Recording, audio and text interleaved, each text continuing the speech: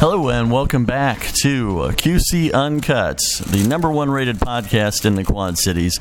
I am your host, Sean Leary. As always on QC Uncut, we offer uncut, unedited, uncensored conversation with local newsmakers, whether they be in the realm of sports or entertainment or politics or whatever. Really, anybody who we think would be an interesting conversation, we sit down and talk to. And as always, it is just the conversation, all context, no editing. I sit down, I hit record, I start talking, they start talking, and we don't stop until we stop the tape.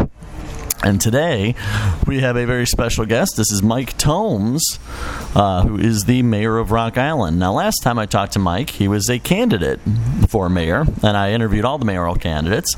And now Mike has, of course, won the mayor's position here in Rock Island. We're going to talk a little bit about that and about the campaign and about various other issues today. So, Mike, thank you so much for agreeing to be on QC Uncut. Thank you very much. Appreciate the opportunity. Now, when I last talked to you, of course, you were a candidate.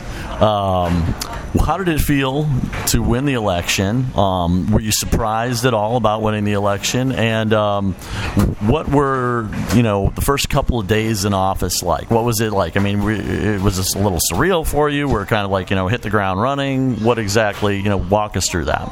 I can't say that I was surprised about winning. I was very humbled that the citizens voted for me.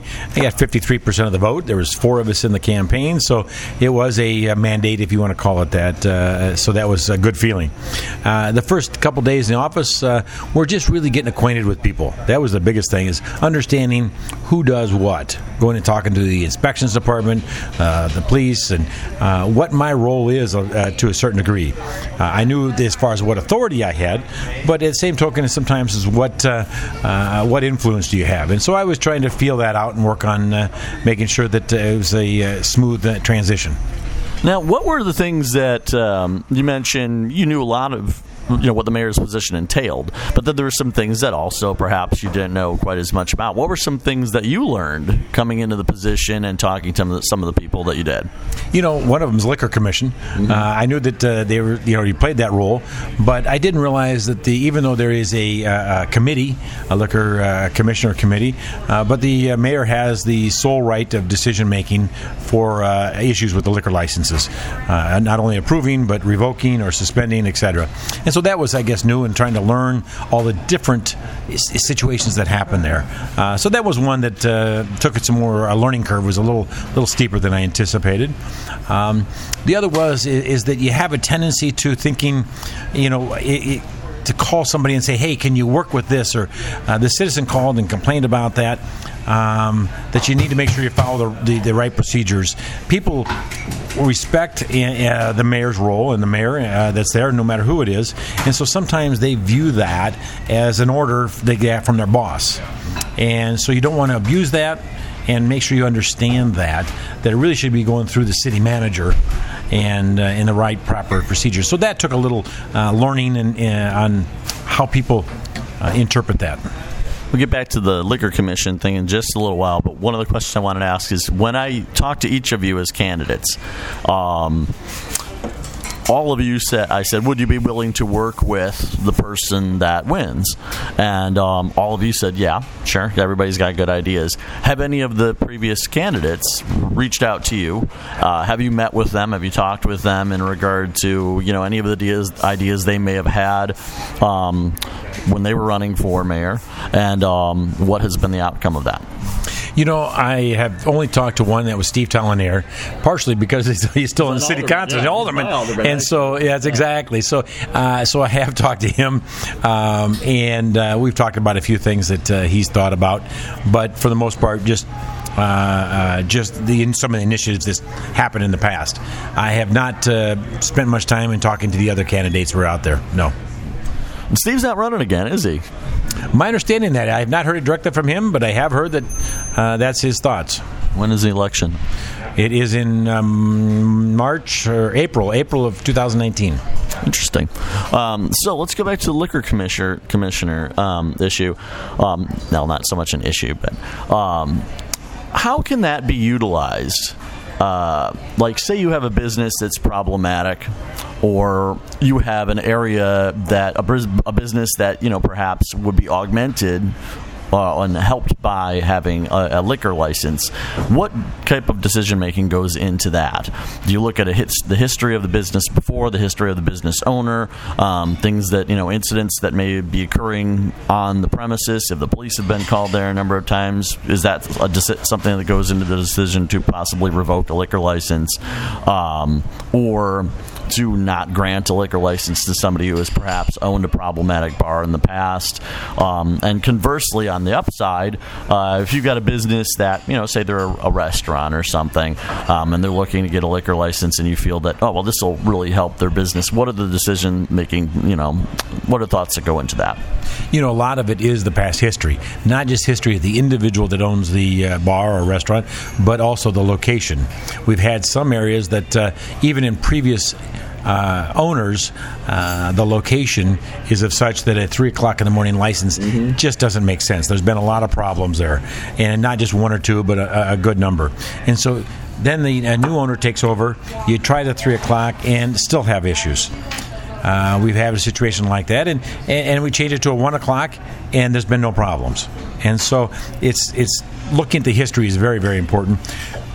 Also, if there's any kind of disciplinary things that have to happen, we really try to make it a progressive type of a deal. So the first time it may be a financial fine. The second time it may be a larger fine, and maybe a day suspension.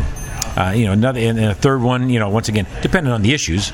And so that plays into it. You look at that history and say, well, what was done in the past, even before me or with me as liquor commissioner. So those all play a role. There's no doubt that a restaurant, a full-blown, full-service restaurant wanting a liquor license typically doesn't have a problem. Now, once again, location and the history of the individual. But we go through background checks. We do fingerprints. We check for state and federal issues to make sure that's okay. And so to make sure that everybody's safe and it's legit. Now, not naming any names of places, but I think, you and I both know there have been a couple of problematic locations. Some of them are closed. Looking forward, if someone wanted to open a bar at these places, would you encourage them to do that? Would you, kind of talk to them in regard to the past problems that have been there? What are some of the things that might happen if somebody was going to open or reopen a place in a problematic location? Again, not to name names, but I think we both know there are a couple of spots where there have been issues. That's correct. And so I would probably try to talk to that individual and see what their theme is going to be, what type of music they're going to play, what type of crowd they're going to attract. And I don't mean that by racially or anything else. No. No, I think it's just there are certain spots that you and I both know, having lived in Rock Island a while, that for whatever reason it's been problematic in that particular spot, and it's not just on the west side or whatever. It's down here in the district or whatever. There's just, for whatever reason, there are spots that just seem that don't click. That's correct. And some of the ones I think we're thinking about we're down in the district here. Exactly. And legally, if someone's license is revoked, believe it or not, that location cannot have a liquor license for 12 months. So there has to be a 12-month, no matter who owns it, what happens, it cannot have a liquor license for 12 months if a license has been revoked. So that gives a cooling off period, so to speak, so someone's not trying to capture what was already there. And people maybe forget about it. And that's happened in two cases that I'm aware of. So I would, but once again, if someone came in and said, we want to open a bar, and that, I would try to take a look at what theme they're going to have. What are they going to offer? Any type of even snack food? Individuals, of course, the background, as we talked about before, checking that out. But try to encourage them to be a more, I'm trying to think of the right words. I don't want to use the word classy, but that comes up. But a family-orientated type of a situation. Once again, not kids, but the loud music, DJ type deal is not something we're at this point looking for downtown in the district, especially. We're looking more for, if you want to call it, a piano bar, an arcade type bar, theme, some type of a theme, and that's with it that lends itself to the neighborhood. Well, yeah, you've already got. I mean, there are already dance clubs down in the district, as it is. And honestly, I go out quite a bit, and I go to the district quite a bit. The district, to me, it's one of the cool things. It's one of the most culturally diverse places in the Quad Cities. I mean, it doesn't downtown Davenport, Village of East Davenport, downtown Moline, all of which I go to to various degrees, not as much as the district. The district is the most culturally diverse, and honestly, people get along. I think that Rock Island gets a bad rap for being a dangerous place to go or violent or whatever. And I personally, as someone who has gone out literally thousands of times in the district, I never really. I mean, you see fights every once in a while, but I see fights at bars all the time. I mean, you see fights at bars over in Davenport, Hawkeye Tap, again, like over far at West Davenport. I've seen fights there. I've seen fights in downtown Moline at Bar 1848, But nobody's like, oh my God, don't ever go back to that place again. It just happens. When people and alcohol are involved, sometimes you get people, jealous boyfriend or whatever, and stuff happens.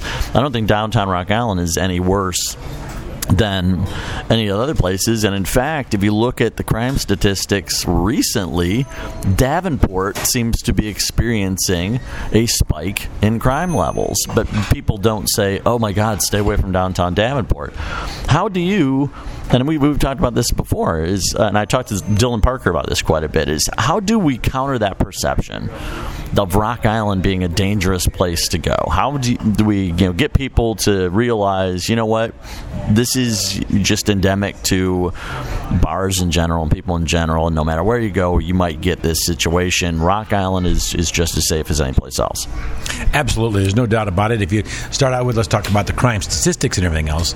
Rock Island has experienced double-digit decreases in crime, both major crimes and minor crimes, in the last 2 years in a row. Mm-hmm. Now, there's been a little bit of uptick, as we've all seen in the Quad Cities, with these car thefts and the youth and everything else in all the communities. So there's been an uptick in that side of it. But overall, Rock Island has had a double-digit decrease in any kind of major crimes. And that's not just saying it was real high and, boy, it's now coming down. We're down in reasonable situations. They're going to happen anywhere, in any city. It goes back to, if you relate it to the bars and everything else, everything's great in moderation. So you don't need lots of bars. You don't need 20 bars down here and no restaurants. You don't need 20 restaurants and no bars. You need some clothing stores. And so it's the right mix and the right moderation of anything. And that's where it's the liquor commissioners and the city council's job to work on that mix and make sure it happens. Rock Island, there's no doubt, has got the stigma of crime, not just downtown. Unfortunately, some people think the whole city's that way. And it goes back to the loony days, which is terrible to say that it's lasted that long. It's a very, very difficult thing to try to get rid of those perceptions. We've tried marketing campaigns, and we've tried getting rid of some bars. We've tried changing some themes, and it gets better, but still there's people out there that have that stigma, that feel that stigma's there. And it's just a matter of word of mouth. It's just continuing to do things like neighborhood parties, unity outings, the police getting involved in the community activities, those type of things. It's a slow and steady way of showing people that Rock Island is a very safe place, very friendly, and you can have fun here. I was talking to someone the other day. Actually, I was talking to John Timmer, who we'll get to in a little bit, who just bought the Milan Lanes, renovated the Milan Lanes. Well, didn't just buy it, bought it more than a year ago, but they renovated the Milan Lanes, and may or may not have just purchased, he neither confirms nor denies, purchasing the Blue Cat, which I understand. I understand. They don't want to say anything on the record. But we were talking about the fact that I think Rock Island is a good buy low opportunity right now in terms of opening businesses. I think that there's a lot of potential here, and people could snap up real estate at a reasonable price, could start up a business at a much more reasonable rate maybe. And we talked about that in our previous interview prior to the election. Is that something that you guys, the council, anyone who's doing outreach, have sold to people in trying to spur economic growth? And have you seen any traction in regard to it? We are seeing some traction, and we do use that. You can buy more for your money in the Illinois side, not just Rock Island, but the Illinois side. Right. Whether it be residential homes, whether it be businesses, and so there is a good buys out there to be had. For whatever reason, whether it be the state of Illinois' laws and everything else that are driving it, cities, etc. But currently in Illinois, you can make some good buys. Some of the people are just retiring and getting ready to move on to the next stage in their life, and are looking to move their business. And so you're not buying just real estate; you're buying a business, and so that makes a difference also. As far as what's happening, I talked to one of the new owners of Blue Cat, and he's said, "Hey, we want to be part of the renewed district. We know that the city of Rock Island is wanting to revive it and make some changes, and they want to be part of it. So in this case, it's not they're looking for just a good deal. They want to be civic-minded and be part of the solution." Well, yeah, I mean, for example, again, we'll get back to that, but Bob Harrington is he's opening a new Ragged down here next to Roztalks. And I remember I actually filmed scenes from a movie with the guys with Blue Box, the guys who did A Quiet Place. We did movie scenes down there on that 2nd Avenue stretch when it was deserted back in the mid-2000s. And, we could just film car scenes and have, the cars stop and whatever, because there was no one down there. It was completely deserted. It was, the outreach center and the thrift store and D-Films, and that was about it.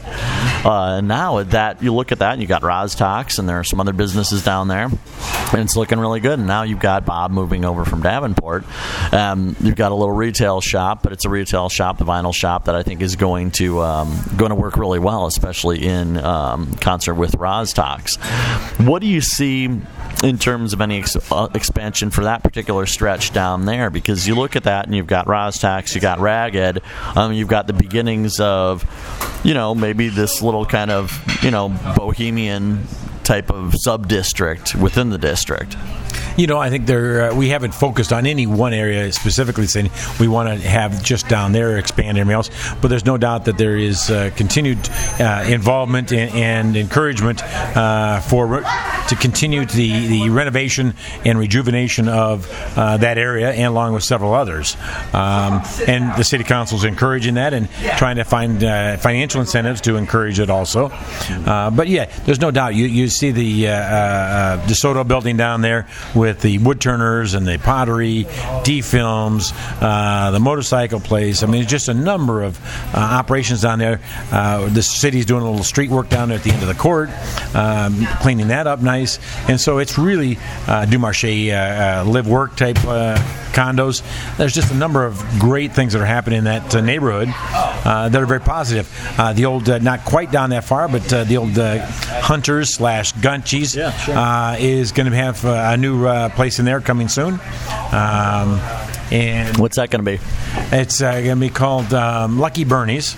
It's a high-end deli where they serve boar's head type belly meat. Along with, they will have some gaming down there, but it'll be a high-end deli. You can eat there or take it out, sandwiches, or basically like grocery shopping, and take some for home. So that'll be coming in the near future here. Another thing, and Dylan and I have talked about this, Rock Island has the most affordable housing downtown of any of the downtown areas. And that's something that a lot of people don't know. How do you market something like that to people, especially the young professionals, people that are going to be interested in buying homes or buying, townhouses, condos, whatever, downtown? The city has not done a lot of marketing of those housing units and everything else. The city doesn't own them, and so, but most part, the owners of those buildings have been doing the marketing, along with the real estate people have been doing that. But we've been marketing more of trying to have the amenities for those people that live down here, whether it be the parks, whether it be a grocery store, whether it be a healthy harvest, a place to eat, different types of restaurants to have down here, options. We're looking for fast food. food, you're looking for healthy. And so the city has been promoting and trying to find businesses to make sure we have the right amenities for the people who live down here, and that helps bring people down. Yeah, you got the grocery store now. How's that going? It's going okay. We have a few issues that we need to work with. In my opinion, it's not full line enough to be, I guess I'd classify as a C-store if I personally walk in versus a grocery store. So we need to work with them and see if they can fill that out better. Let's talk about Blue Cat. You had your victory party at Blue Cat. You and I both have been, regulars at Blue Cat over the years. I know I was both surprised and not surprised when I heard, because I knew Dan and Martha were getting up there, and it makes sense certainly that retirement is on the horizon, and I know Martha's retiring, Dan's staying on for at least another year as brewmaster. But I'm still kind of surprised, obviously, to see that Blue Cat was going to be sold. What were your feelings in regard to that, and what are your feelings in terms of the Big Swing, which is the new place which is coming in? Once again, I congratulate Dan and Martha for a great business, great run. The brewing and the microbrewing has become quite a hit these days, and they were kind of the start of that in Rock Island. They've been around for 20 some odd years or whatever it is. 24 years, 1994 they opened up. That's exactly, and so kudos to them to coming up with those ideas, sticking with it, and having a great business. So congratulations, they deserve a nice retirement and move to the next stage of their life. And so that's my first thought. Is they're great people, Rock Island people, and so I like to see that happen in success. The second is it's good to see something different coming in. You always need to refresh things, just like we're talking about the whole downtown. And so a new name, once again, people say, get sentimental and want to keep the name the same. They got a good following, but sometimes you need to rejuvenate things and start different, start fresh. The past mayor, that was he had his stamp that he put on it. Mine's a little different. The next person's going to be a little different. You can't always just keep the same way. And so I view that Blue Cat the same way, is that the swing, they're talking about doing some renovations in there, and a new name, and I assume some new menu items, but yet still doing the microbrew, so they carry that on. So I was very encouraged and excited to see this happen versus another empty building. And so I'm glad it's happening the way it is. What are some challenges that you have had to overcome in your time as mayor up to this point? Don't worry, I know you're just waiting for me to talk about the Walmart and the Joomers thing, so we'll get to that because I know that was one of the big campaign issues, and that's something that obviously is still a challenge out there. But aside from those two things, which we'll talk about right after this, what are some of the other challenges that you have really had to overcome? Property taxes, things of that nature. That's probably the biggest challenge is I'll say the budget and how to keep property taxes in control, but yet have enough money to pay the bills and have some money to be able to stimulate growth. And so it's a very difficult situation. And so I guess that's probably the biggest struggle I have, and is how do we get more income coming into the city of Rock Island and in a fast enough pace to keep up with the expenses. And so that's been frustrating. We have not been able to accomplish that at this point. It's things take longer than I thought they would be to happen. There's a number of people we've talked to. There's a number of projects that are hopefully going to be coming, but it's amazing how long the decision making takes. Once again, I thought a lot of times that it was the bureaucracy and the red tape at City Hall that took a long time. I'm finding it's unfortunately some of the private citizens or the businesses that take a while to make that decision what to do and how do they want to do it. So it's taking longer. That's one of the frustrations for some of these things to happen, whether it be retail business, whether it be housing, whatever it is. Our expenses just this next coming year are increasing by $1.3 million. Doing nothing. There's no new employees or anything else. Just the pension increases, pay increases, those type of things. $1.3 million. Where are we going to come up with the $1.3 million of new expense? We're working on cutting some more expenses, but that's very difficult to do these days. So you got to come up with revenue. That takes some time. So it's a very frustrating moment for me. So let's hit the smack the big fish in the pond here. The Walmart situation, the Jimmer situation. Obviously, you inherited these things. You inherited these decisions, but they did loom large over the election. A lot of people were talking about them going into the election. A lot of people, were unhappy with the previous, leadership in terms of this and the decisions that were made.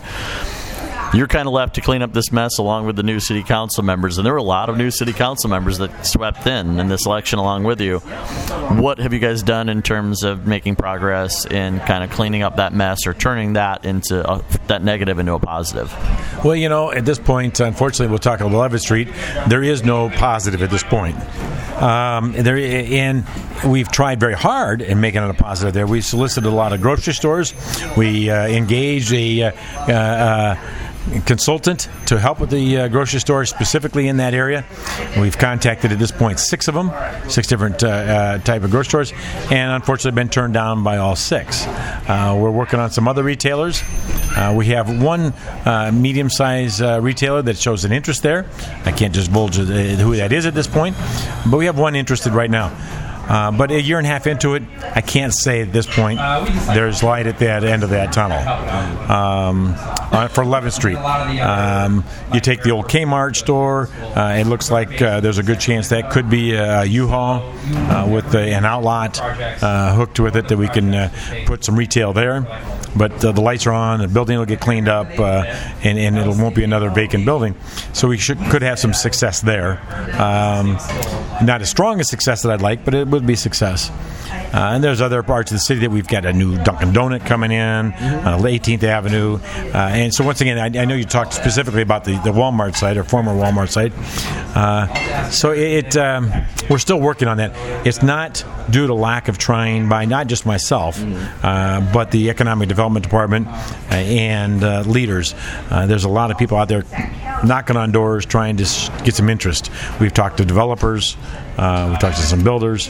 And so we've turned shovels of dirt over, but haven't found anything yet, but we're not stopping. Well, that's good. I think that's one of the frustrating things. One of the things people were frustrated was the fact that the money was spent without any sort of ironclad commitment in terms of that, and now you're kind of left holding the bill, which that was worst case scenario occurred in this case. It did. I'm not going to criticize the people in the past. I mean, a lot of money was spent. It cleaned it up some blight. There's goods and bads that came out of that situation. And once again, you talk about a platform that one mayor has or a city council has could be different than the next one coming in. They were trying. It's a negative now because it didn't happen. If it would have happened, would have been a negative or positive? More people think I thought it would have been a positive. So, kudos for them for trying something versus just sitting there and being kind of a lame duck and not doing anything, just keeping status quo. So I don't want to be too critical of the past individuals that were involved with that on that being a failure. We only can call it a failure because it didn't happen. But yes, we're picking those pieces up. We're trying, the best we can as a city council to make something happen. The chances of it being a big box, one site, is probably slim.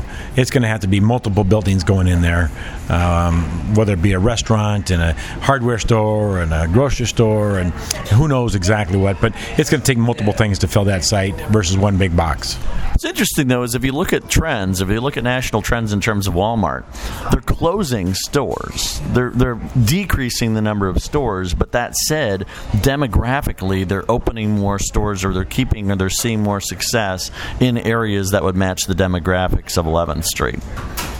That's very true, and a lot of retailers are doing this. But Walmart, what they did, timing is everything. Walmart several years ago pulled back on the new stores and put that capital into e-commerce. And they saw the Amazons of the world and a few others working on e-commerce. They said, we got to catch up with that trend. And so they put their capital there.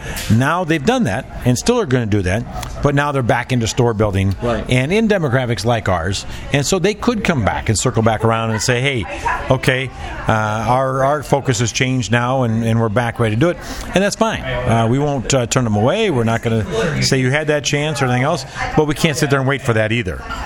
There's no doubt you see a number of brick and mortar companies, the Best Buys, the Yonkers, the Toys R Us going under.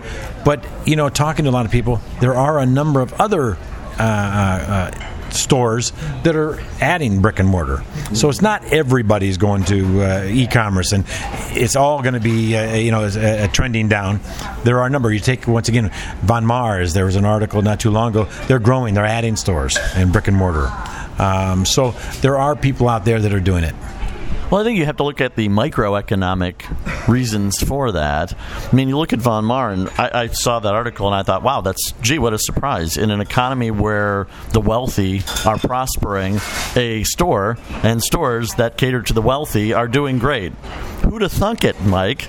I mean, what a stunning development. Of course, stores that are going to appeal to the affluent are going to do well in an economic era in which the affluent are doing well and continue to do well. That's the same thing as we were just talking about in regard to Walmart. They, as I mentioned, I had read this, that they were stripping back, going to a lot more e-commerce, but then they came back and they were doubling down on brick and mortar in areas where e-commerce wasn't as strong, and you had more blue-collar demographics like Rock Island, like 11th Street, and so you could see that happening. Costco continues to prosper. But then again, you have to also ask yourself which products are going to be ordered online and gotten to you in an expedient fashion. And groceries, it's still going to be problematic to order groceries online unless you kind of have an eBay store type of mentality where people order the groceries online and someone delivers them, I think, just because of the ephemeral nature of groceries having an expiration date for the most part. You can't order fresh produce and okay, we'll get it to you in 5 to 7 days, because by that time the bananas are going to be brown. So it's just utilizing common sense in regard to how these businesses are going to thrive or not. Which businesses do you think could potentially come in, or what do you think could potentially be done in that area to sort of salvage it? I know you mentioned, one or two things, but is there anything else like kind of out of the box, or that you guys have sort of, seen coming that could potentially produce some revenue there? Well, I guess I mentioned the grocery store, and I think that's viable. I still believe there's a grocery desert in that part of town. A hardware store is another one. We have a couple nice ones in Rock Island, but that, once again, geographic area and a full-line hardware store, I think we could use, and it would be very well supported. Another one is entertainment. Call it family entertainment. Bowling, laser tag. There's a number of arcade-type stuff, I think, is another thing that could go down there that would be utilized very well. I'm not the most creative on these different things, but people say I can't buy a pair of jeans in Rock Island, so maybe a clothing. There's no doubt that you can buy a lot of that stuff e-commerce wise, but I think there's still enough people out there that like to try it, feel it, exchange, so to speak, the convenience, that they would be worthwhile to have some type of clothing. Now, whether you find a certain niche, whether it be country western, whether it be just all over sports or what it is, I don't know. I'm not an expert at that, but I still think a clothing would be sufficient down there also and do well. I just think that it needs to be a type of business that caters to the area that fits to make it a success. We don't want to attract anybody there with a lot of incentives and everything else that we don't feel is going to be a long-term success. So I just think that those type of businesses would do well down there. I think a restaurant, and it doesn't have to be a fast food restaurant. It could be an Olive Garden, not to repeat what Moline's got, but something of that sort. Something maybe you see on the Iowa side. They got one of them, Portillo's, that they just happen to be getting, but you pick at the other side of the world over here in Rock Island, and they can deal with two of them in the Quad Cities. Yeah, I was going to say, I think, you put a Portillo's down here in Rock Island, there's enough of a geographic distance between Rock Island and 53rd that you can service the community. Absolutely. There's a number of those type of things that I think that even if there's already one in the Quad Cities, you can handle another one depending on where they're located. And that's an incentive for a lot of times with companies, because when they buy advertising on TV or newspapers and everything else, you cut your expense in half, in theory, per store. If you only have one store here, you got to do a TV ad. Well, by putting two addresses on that TV ad, it doesn't cost you any more for that ad. And so, but you can divide that expense into two different stores. And so there's some economic sense to have more than one location of a number of types of businesses, be a restaurant, be a clothing store, whatever it is, a hardware store. There's some economics there when you're delivering supplies to replenish these stores. To have them in one community is very efficient. And so I think that even though we don't want to be a Me Too, but that's what we look at is let's go to the 53rd and say, okay, what's over there that would work over here? Mm-hmm. Well, I think it's just smart. I think it's just a smart decision in terms of trying to geographically lure some of the same businesses over here because it's enough of it. It's a half hour. It's a half hour, 35-minute drive depending on traffic from downtown Rock Island or 11th Street ish. That area to 53rd. So it just makes sense. One thing that I have heard from people that I know that own businesses on the Iowa side that I've talked to about, hey, why don't you open something up? Entrepreneurs, people that own multiple businesses over there. Why don't you open something up over here in Rock Island? Is the taxes in Illinois, and Illinois is just such a mess. And to me, that seems sure. I mean, there's a discrepancy, but I don't think it's as huge of a wall to climb as the perception. How do you combat that perception that Illinois is just difficult to work with? The taxes are way too high. Iowa is so much more business friendly than Illinois is. Most research we've done is you find that when you look at all the expenses that a business has and everything else, a lot of times it equals out to what Iowa is. Income tax is lower on Illinois side than it is in Iowa. You look at I want to throw that kind of tax, but wheel tax or the license plates are more expensive in Iowa than they are. Quite a bit difference, and so that lowers it over here. Property taxes are a little higher here, but than the other areas. But if you take all of those things and average them together, you'll find that in a lot of cases it's pretty equal. The expenses aren't always higher. And there's been a lot of successful businesses in Illinois. So how do they do it? It's some of those are saying, well, it's too expensive. Well, wait a minute. Your competition's doing it over here. Right. This restaurant's making it over here. It's been here for a long time. With those expenses that you're talking about are so high. So if they can succeed, why can't you? Mm-hmm. Are they a better operator than you? As you kind of challenge them a little bit, and so if that was true, there'd be nobody over here. Mm-hmm. And so we just work with that. I think that we need to do is the city's there to help maybe soften those startup costs. We can work on incentives and that sort of thing, which are a frustrating thing to do, but necessary. But to soften those startup costs, that it takes a while to build the customer base, whether it be retail or wholesale or whatever it is, and then you from there have to take over your own business. How much does Rock Island work in concert with Milan in terms of a lot of these developments? We work real well with all the cities. I can't speak, I'll say it from the inside of how it was in previous mayors and everything else, but I can tell you right now that it's been an enjoyable experience working with the current mayors and city managers that we have in all the cities, Iowa and Illinois. Everybody truly is working together. There's no doubt they're there and elected by their cities and they're the citizens in those cities, but nobody is being selfish and saying that's for me or you can't touch that. I talked to a retail consultant that Moline's used for a number of years, and they said no, we can't deal with you in Rock Island because we got a contract with Moline. I called Moline and said, hey, can we use them for this project? And they said, absolutely. We can work on an agreement in there and change that. So those type of experiences, along with inspectors. They had some inspectors in Moline that were ill and that sort of thing. We loaned them some of our inspectors, and they were working on both cities. So city staff shared. The 911 call center, they're consolidating and doing one. It's going to be located in Milan, but the Moline, East Moline, Milan, and I think Silvis are going together and putting a 911 call center together. And so that kind of cooperation you didn't see that before, and you're seeing a lot more of it today than you did in the past. It's interesting to see this is something that you and I had talked about before. We were just kind of brainstorming about various businesses, and one of the things I said is, I think John Deere, the corridor in John Deere, could really use a drive-through coffee shop. And that was one of the businesses. I was talking to someone who owns a couple of coffee shops on the Iowa side. Said, why don't you build, it's the owner of Atomic. Why don't you build an Atomic over here in Rock Island on John Deere? You got daycare center, you got RIFAC, you've got a lot of traffic going between, Rock Island and Milan on John Deere. That's, we were talking about, taxes are too high, blah, blah, blah, and everything. I'm like, I'm not that bad. I'm sure that, they work with you on it.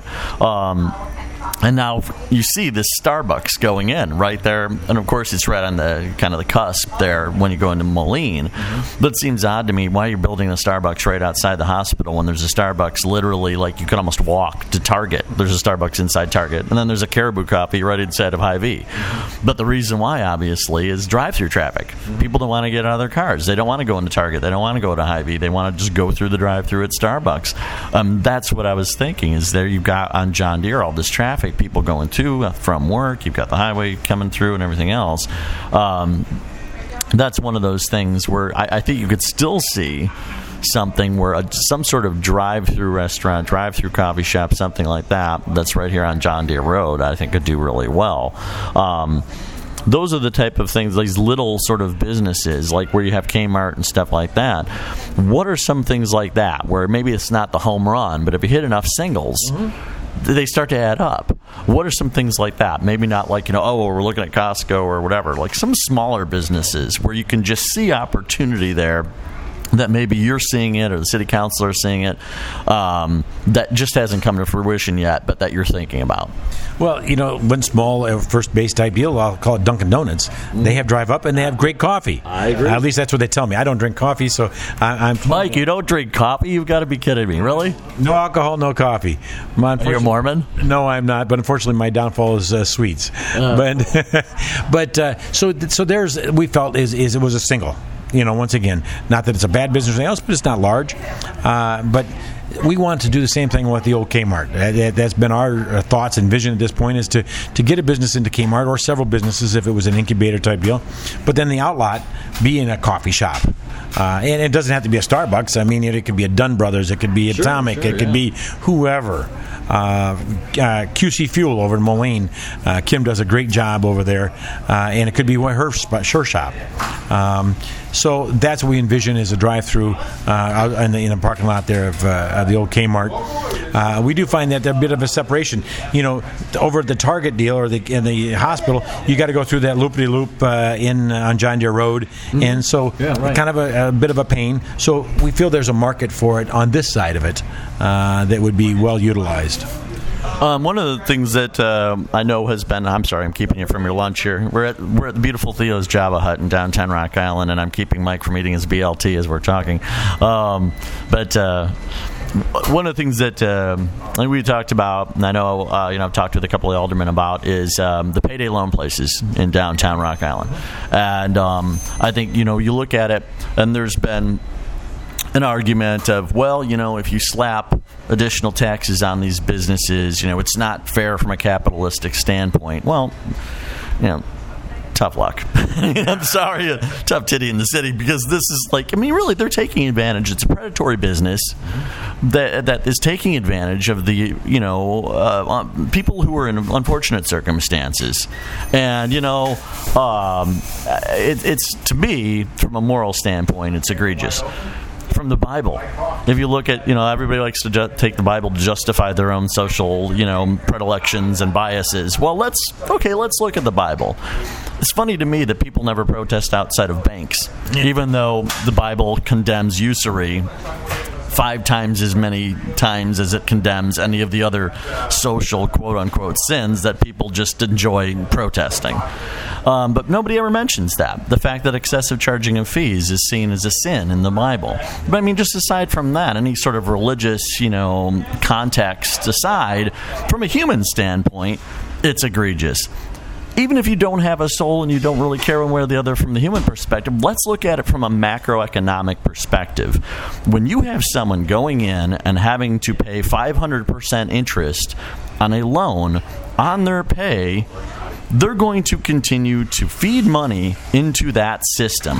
that's money that could otherwise go to businesses here in Rock Island, that could otherwise go to support local businesses, and instead is going into the pocket of a payday loan company. And so it's putting people behind. It's not allowing them to grow economically, and it's also not allowing the city to prosper economically from the economic growth of the individual. So to me, it doesn't seem as if it's, hamstringing you too much to put a little bit of shoulder on these places and maybe put some extra fees on there, put a usury tax on them. What are your thoughts in regard to this from any of those perspectives? Like I said, even if you take all the morality aside, I think just if you look at it from a macroeconomic perspective and you see that if people are paying less in interest to these places, they've got more discretionary income potentially to spend elsewhere. I don't think the right thing is to tax them more.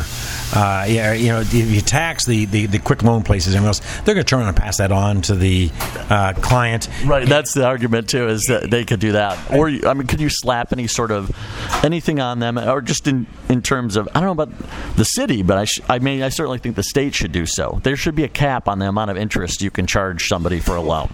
There's no doubt. I think that there should be legislation on capping what the interest you can do. That's absolute. But to turn around and just add an additional sales tax or a usury tax and that sort of thing, they're going to pass that on to the client and then hurt them even worse. And so you need to control it a different way with that. And I'm going to go back to earlier in this broadcast is what we talked about is everything in moderation, whether it be the bars and that sort of thing we talked about. Same thing with these quick loan deals. Everything in moderation. You don't need one on every corner.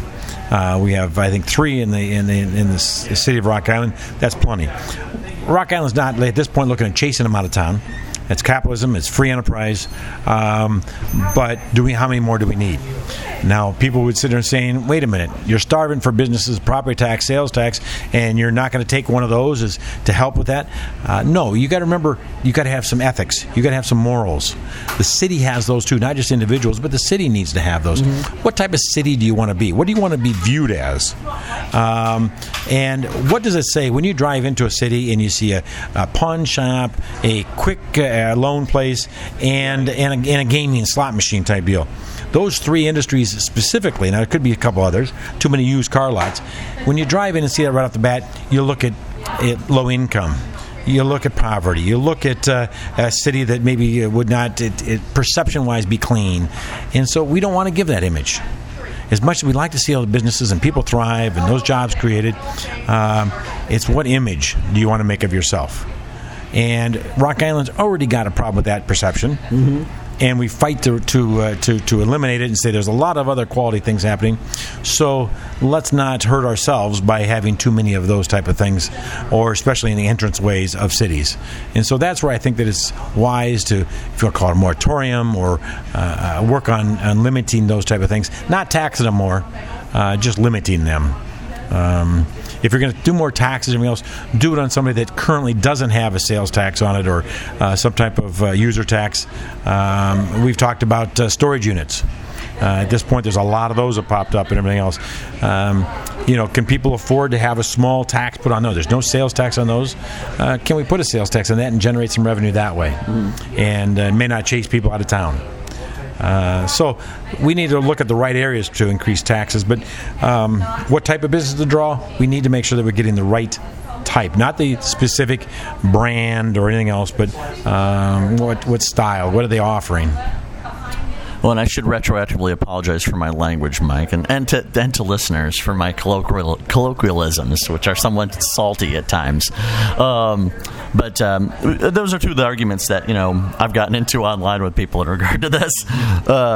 One is someone who said, well, capitalism, unfettered, blah blah blah blah blah, and all that kind of jazz. Well, you put regulations on things for a reason, and I think anything completely unfettered ends up becoming corrupt, or ends up becoming, grotesquerie. And capitalism is the same way. And I know this is, God, forbid, this is a sin to say, but capitalism left unchained is going to run amok, and it's going to be detrimental, and as has been shown.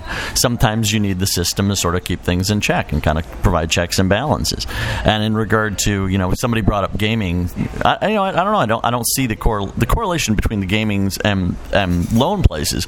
Gaming requires more of a, and there's an addiction to gambling, but I think there's more of a choice in terms of you walk into a casino or a gaming place, whereas with payday loan places, it's oftentimes the people that are going there are desperate. They're living paycheck to paycheck, and something comes up, kid gets sick, your car needs repairs, you need that car to get to work. You have no choice. You've got to go in. Some people do use them irresponsibly, of course, as with most things. People sometimes do the wrong thing.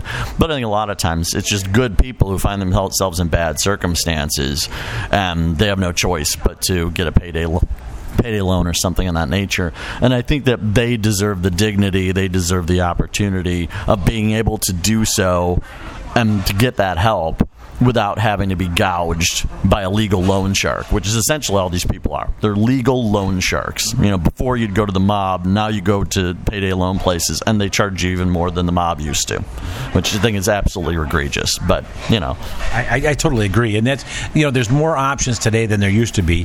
The credit unions are growing quite strongly, and they offer some low-interest loans for people that are low-income or struggling, type deal. There are some laws out there that regular banks have to take and meet a certain criteria for at-risk and low-income loans. And so we need to educate. That's an area we need to educate people. Go talk to the regular banks. Go talk to the credit unions and see if they can help you out with those situations before you go to a quick loan place. I'm told that there's credit unions out there that'll give you, like I say, low interest up to, I try and remember what it was, but I think it was like $3,000, $5,000 loan without much problem. So that's where we need to work on educating people and making educated decisions on where to go versus just a convenient or that's the only thing they know. Because I think it is a crime, the interest rates they create. People only have so much disposable income. They only have, so to lose it in that type of situation is a crime. There's no doubt about it. But sometimes it's you don't want to stifle capitalism or, somebody found a niche that's not as heavily regulated, and they took advantage of it. There's other businesses that are the same way. There's new gaming out there called sweepstakes. It's not regulated by the state. You don't win cash in a lot of cases. You win a prize, but it's still gaming. You're putting money in, not sure you're going to get something back. Well, sure. And so it's still gaming, but it's unregulated. Someone found that niche that, unlike the video gaming, was regulated. This one's not. But again, I think it's more of a personal choice than a payday loan. More often than not, people are forced into the situation, or they find themselves in a situation where they need the money, as opposed to gaming. I mean, very few people, I would think, go in and go, oh wow, I need car repairs, and they go to the casino. I don't know. That is true, but we got to once again. Are there other alternatives even to that? What is the reason they're going for the quick loan? To me, if it's a car, and that makes sense, and transportation, but are we a little spoiled? There's great public transportation in the Quad City, especially the Illinois side. Great public transportation. Can they work with that instead of having to go get that loan? Is an example. Now, medical is another situation, but there's people out there, there's hospitals out there that are willing to work with you. Payment plans, forgiving part of it. People don't understand that or know of those type of things, and before they make those decisions. So that there's a myriad of other reasons people do it. Don't get me wrong, and maybe there is no option in those cases, but in most cases there are some other thoughts and options that I just hope people investigate before doing those quick loans. We're going to go someplace from there, and I'm trying to... That's okay. Is there someone told me that there was a program that the city had where people can get short-term loans up to like $200 or something like that. Is that true? I'm not aware of the city having one. The credit unions, I've heard of that, but not the city. Okay. So So. I don't know of any. They've not got into that business. We have some CURLIF loans for businesses. It's a reoccurring circuit loan that we have from HUD. There are sometimes some grants for fixing homes up. CDBG money, the HUD money that we have that are designed for, like I say, fixing a home up for the essentials, the bathrooms, the roof, and that sort of thing. But I'm not familiar with just a regular loan. What are some other areas in which you're working, maybe behind the scenes with the council to help improve the city that other people aren't aware of, that you think maybe don't get enough publicity? This is your chance to kind of toot your own horn as well as the council's horn, that things you guys are working on, that you guys are proud of, that you're working towards. Maybe not something that's, oh wow, we're going to have this boom within the next couple months, but just as you and I both know, government is an incremental process, and sometimes it takes a while to get these things off the ground. But what are some of the things that your vision is moving towards and you're working towards? Real quick, you talk about tooting horns, and I want to make sure that that not only mine and the city council, and they work well together, and we have visions, but the city staff also works hard behind it, because the city council sets these visions and everything else, but someone has to implement it. Who's going to do the physical investigation or work of it and implementation? And that ends up city staff. And so they deserve a kudos for the follow-through on a lot of these issues. But some of those issues you're talking about that I think have been great and behind the scenes, for the most part, is community involvement. We've really added an extra emphasis of that. There's more and more city staff now participating in the neighborhood parties and the neighborhood meetings that they have monthly. We got a community involvement in a little urban park that we did up on 30th Street and 14th Avenue. That we got a lot of good input from the community around there, and it's a beautiful little park up there. Along with streetscaping and reviewing that downtown, and we've had some community open meetings for that and getting input. And so that, and guess giving those examples of community input and involvement is upticked quite a bit. And so that's been worked very hard behind the scenes. I've been appointing a lot of new people to different committees and commissions, and I don't want to say just young people, just new people. Mm-hmm. In some cases, it's older people that are retired. It's young people. It was time on some of these boards and commissions to get some revitalization in those. So we've been working behind the scenes on those. The other is residential housing. We've been working very hard at trying to find the right spots to try to develop residential housing. There isn't much land in the heart of the city, but we've been taking a look at some areas that there is a little chunks of land, and how can we develop those? Who's it owned by? Is it owned by a school or a church, etc.? Can we make some agreements or work on this to get some new housing starts in the city? Our Southwest Rock Island offers some great opportunities, but people have some troubles with that. They feel it's too far out. It's not close enough to schools. And so we want to make sure that we have a good variety of opportunities for those. So the housing, we've really been working behind the scenes at trying to make that more accessible and affordable. And so that, I guess, has been coming together quite well, and you'll see new things rolling out here in the near future with that. Trying to make the community safer. We worked on, it was controversial, but the sprinkler systems in homes, to deal. But we feel that that's a good way to go to make it not only safer today, but long term. More fires are in the older homes. Someday these new homes are going to be old homes. Mm-hmm. And so we feel that that's and the materials they use in building homes these days are different than they used to be. And so we feel that that's a wise thing for the city to take that initiative. City of Rock Island wants to be the leader in some of these things. We're the only city at this point in the Quad Cities that does that. So there's some times to lead and sometimes to follow, and that's when we felt it was good to lead. So that's a good initiative that we've worked on behind the scenes. I'm trying to think of some others, but of course, continue to work on retail development and that sort of thing. But that hasn't been too much behind the scenes. It's been in front of everybody and behind the scenes. There just isn't. We need everybody's help on that. Someone asked me to ask you about the courthouse controversy. What were your thoughts on that, and how do you feel about the outcome? I think the outcome is the right thing today. I wish it could have been preserved. We want to look back and throw blame and everything else, and so I hate to do that. But I just there was poor thinking by past county board members and county administration deal on that and not maintaining it rightly. There was a time that the county was flushing money. And that's when they should have been maintaining it versus doing some of the things they did. So shame on them back then. Mm-hmm. But they're dealt what they've got now. And that building has a lot of tough issues with it. I've walked through it.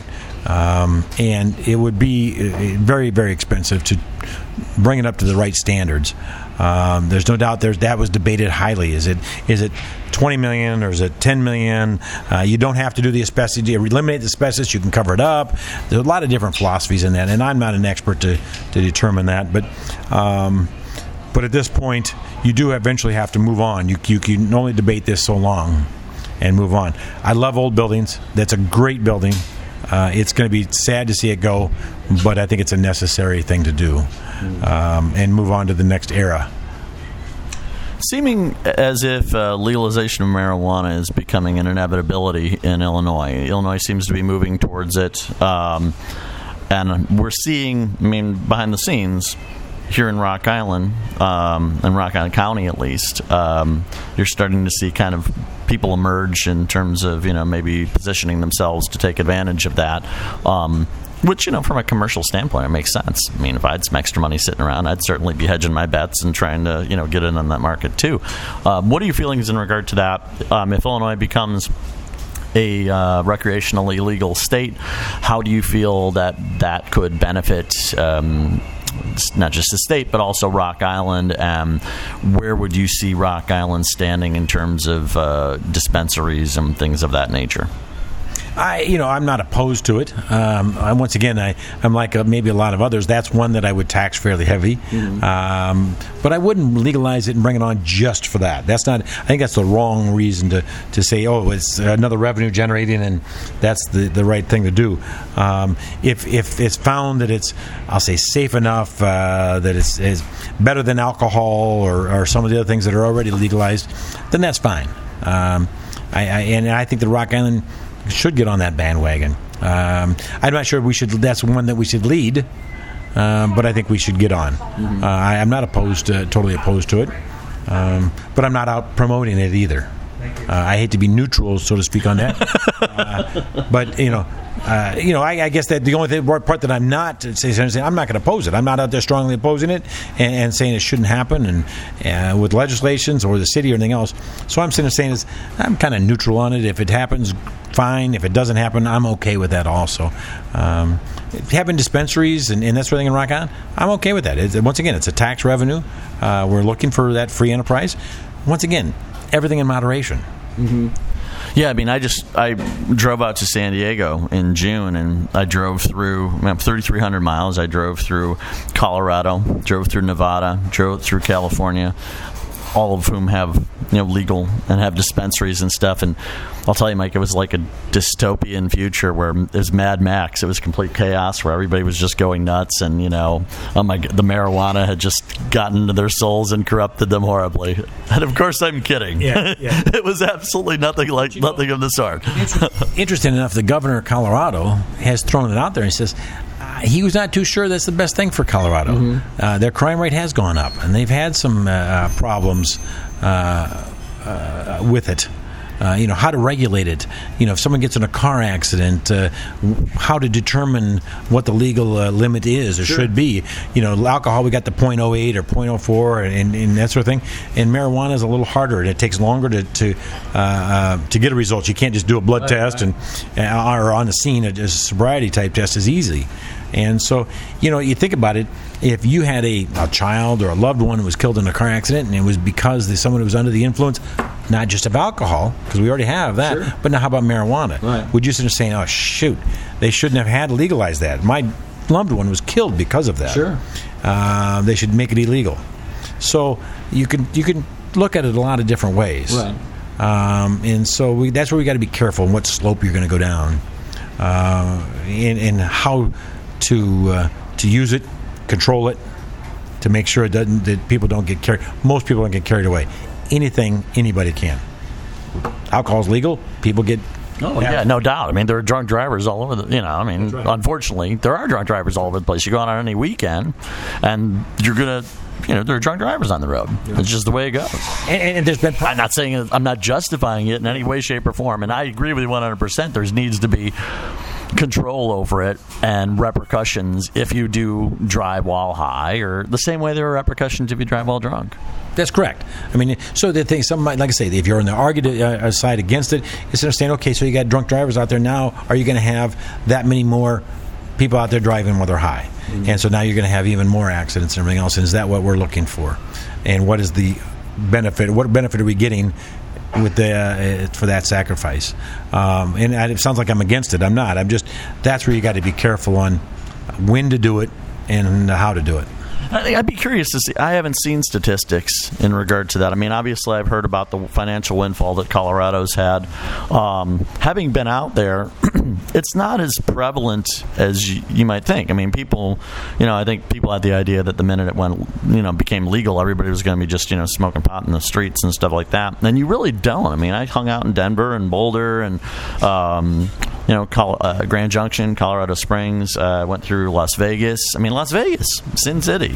It's not as if everybody's smoking joints on the street or anything like that. It's very confined, I should say. You don't see that even in a place like Boulder, which is about as is mega lefty city, mega chill city. You don't see people out on the streets just like smoking bongs or whatever. It's not like that. It's still kind of like behind closed doors in a lot of ways. So it's interesting to me, and I'd like to see statistics in regard to, initially you have that financial bump, but has there been any blowback? I mean, what if any negative repercussions have there been? Has there been a crime increase? Has there been an increase in driving under the influence or something of that nature? Because I think it just makes sense. You need to look at things from all perspectives in terms of both positive and negative before making a decision in regard to that. And I think Illinois, in a lot of ways, is doing that. They're kind of taking a wait and see approach, but then they're also looking at the fact that if you legalize that, then you take police manpower away from going after people who are dealing it or whatever, and then you can put that manpower elsewhere. Which kind of ties into another question I had, is how closely do you work, or how much at all do you work with Neil Anderson or any of the other folks that are kind of more on the statewide level, but whose decisions impact Rock Island? And how do you work together in terms of improving things for Rock Island? I work very close with the politicians in the Quad City area. Matter of fact, just earlier today I had a meeting with Neil Anderson, and we're talking about a couple of issues. But I work with Mike Halpin. So Neil Anderson, I've worked with and talked to him on several different legislative bills: the expanded gaming bill, the gun control bill, another one on midwives in homes and that sort of thing. So I've worked with him on those. But then I've worked with Mike Halpin on the historic tax credits that he was spearing and helped get passed, which worked well. So I stood side by side with Mike Halpin in a press release supporting him and that initiative. So I've worked with him. I've worked with Tony McCumbee on a couple issues. She doesn't get into Rock Island, as not part of her district, but right. Work with her because it's in the Quad Cities a little bit. And Dan Swanson. Those are the ones that I've worked quite closely with. And talk to on a regular basis about different legislation we see coming. Talk about the city stuff. There's a business tax that we used to get 10% of this, kind of like a sales tax, but with businesses, part of their income tax, that the state 2 years ago eliminated altogether and hurt the cities financially. This last year they reinstated half of it, 5%. We're still getting shortchanged on that. And so I've been working with the legislators on that. Sales tax. They cut back on how much sales tax we get back. And so I'm working with them. So I guess those are examples of things both personally and with the city that I've dealt with them. And other legislators, outside the Quad Cities, but not as often as much as those. So I feel I'm very close with them. They've been able to share. They call me. We've got a good rapport all the way around. Do you work with Sherry at all? Sherry Bustos? I have a little bit, not a tremendous amount. Just haven't come up with too much federal things that we've had to deal with that we've needed her assistance. So, I mean, we work with HUD monies and everything else, but we've been able to work that out directly with staff versus having to work with Sherry. So haven't had the need. It's not that we can't or don't. We talk to each other, once again, on a fairly regular basis, but haven't had to call on her for anything specific. Now, you are a Republican, registered Republican, am I correct in that? Yes. But I've always, we've had discussions before, and I've always found you to be very moderate, more of a moderate, centrist type of Republican. A lot of the people on the city council who were elected to the city council are Democrats. I mean, you have a Democrat, Dylan Parker, identifies as a Democratic socialist. Others who also, are kind of on the left side of the political spectrum. But you seem to get along real well. You seem to work really well. Obviously, the country is, in a lot of ways, very divided along the political spectrum, and you have a lot of people who are very far to the left, a lot of people who are very far to the right. So we've seen this intense difficulty in regard to getting along, in regard to working together. But you guys seem to make it work fairly well. What advice would you have for politicians on the statewide and the national level in terms of finding common ground, in terms of working together, in terms of respecting each other as human beings and as people, and as seeing things more in that central, more in that middle? Because I think more people are moderate than they are, whether you're a Republican or you're a Democrat. If you poll most people, and you have, whenever people have been polled, most people fall on the moderate level. They don't fall to the extremes. How do you guys make that work? And what advice, if any, would you have for people on the national or statewide level to do the same? I'll start out with one word: compromise. The other one would be open-minded. I find that at this point, on most issues that we've had at City Council, everybody's come into a situation open-minded, willing to listen to what the issues are and the facts that they have discovered, and try to work on compromise with an issue. And then the other is, when a majority of people rule on, or not say rule, but decide on something, the others need to get on board. You can't sit back there and criticize and shoot it down and everything else. You won't get anywhere. So even though if you disagree with something, a majority of the people have made that choice, and whether it be a majority of the city council or whatever it is, and so you get on board and help support it. It could be a great idea. Maybe nobody's always right, and so try it. And so that's, I guess, I believe, and I think most of the council members are that way, and so that's why it works. And we've gotten along quite well. We haven't agreed on everything, as you see. If you go back and look at some of the city councils, there is some debate going on, but it's still with respect. Mm-hmm. And so I think that's the other thing, is you need to respect each other and not try to belittle anybody. So I see it working quite well in the city. I've seen Rock Island City Councils, I've seen Davenport City Councils in the past, and going back a number of years, where there's a lot of infighting and they just don't agree on anything. They talk behind the back, they don't get unified, and it really is detrimental to that city. What are we here for? But to help the city improve itself. Mm-hmm. And you can't do that if you fight amongst yourselves, even if it's not in front of the public at City Council, but even behind the scenes. You got to be unified, and that makes a stronger city. We're here for them, not ourselves. We're not here just to put our own self-agenda there. It's what works best for the citizens, and that's, once again, I'm going to say, everything in moderation. Whether it be to talk about dealing with the social type of thoughts and everything else, but you take somebody that's more capitalism type deal. If you work together and compromise, you can find a lot of good things can happen. I find it even, I'll go to the state level. State level's got some problems, like you talk about, and divided, but the local politicians aren't nearly as divided as they are in we'll say the governor and Mike Madigan. Yeah. You take those two, for example. Obviously, and there's some others, but if you really look at the Mike Halpin's voting and Tony's and Neil Anderson's and everything else, it's very moderate. Neil Anderson's voted. He's not for a right-to-work state, and he's a Republican. Mm-hmm. So it's. I feel that locally here, the Democrats and Republicans on the state level do a pretty good job working together. And then, of course, this federal government, that's a whole nother conversation and everything else. But I think that's something we've lost in society is too much of this, too much far right, too far left, people digging their heels in.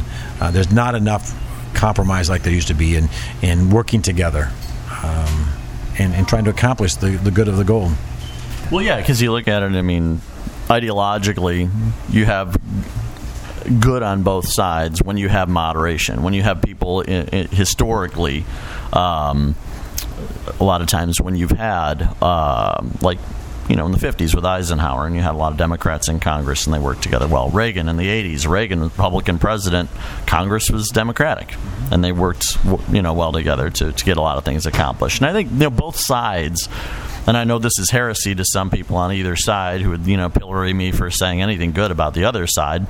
But, yeah, I don't agree with the extremes.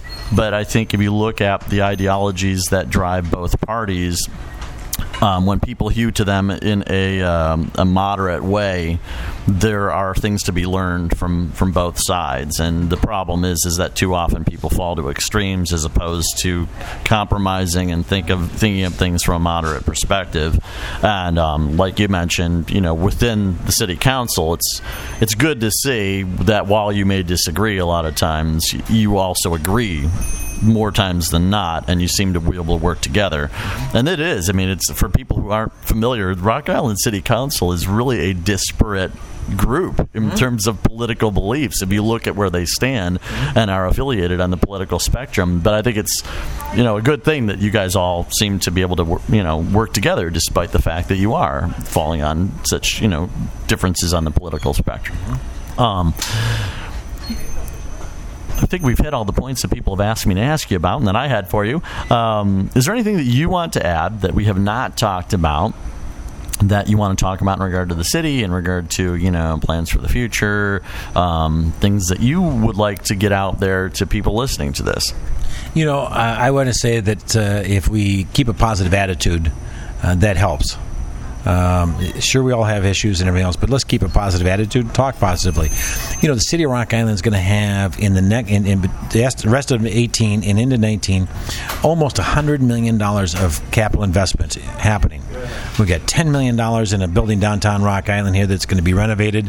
We got $10 million by a manufacturing firm that's going to be invested in a building in Rock Island. We got $65 million in housing that's going to be invested in two different properties in Rock Island.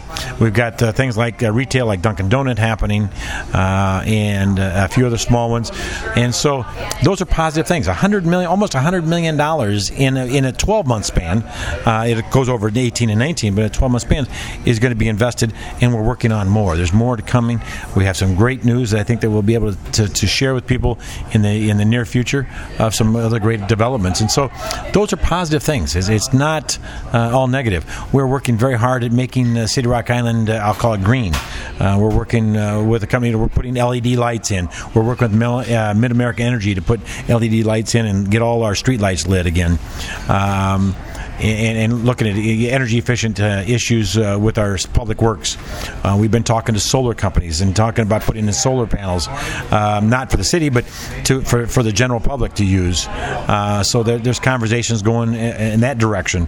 So there's positive things happening. People are calling us saying, hey, can we do this in Rock Island? Can we do that? So we sometimes always point on the negatives. Oh, there was a shooting over there, or there was this. And though, yes, those did happen. I'm not going to hide them. But there's far, far more positive things happening and exciting things that are going on than negatives, and that will help. Life's too damn short, So you should, your own life. You should work on the cup is half full versus half empty, and I think we should talk about our cities the same way. Excellent. Mike, thank you so much for your time. I really appreciate you appearing on the show. I hope that, it wasn't too difficult and arduous task. No, I enjoy it very much. It's good to be challenged once in a while, and mentally and philosophical, so that's great. Well, thank you very much. Once again, Mayor Mike Tomes, Mayor of Rock Island, thank you for being on the show. You've been listening to QC Uncut, the #1 rated podcast in the Quad Cities, offering unedited, uncensored conversation with local newsmakers. Here with your host, Sean Leary. And once again, thank you so much for listening. I appreciate you doing so. Sorry if we've offended any of you with my language or anything like that. I should have warned you ahead of time that sometimes things do get a little on the R-rated side, but nevertheless, we hope you've enjoyed the conversation and found it to be enlightening, interesting, and somewhat entertaining. So hope you tune in again. QC Uncut. This is Sean Leary. Have a great day.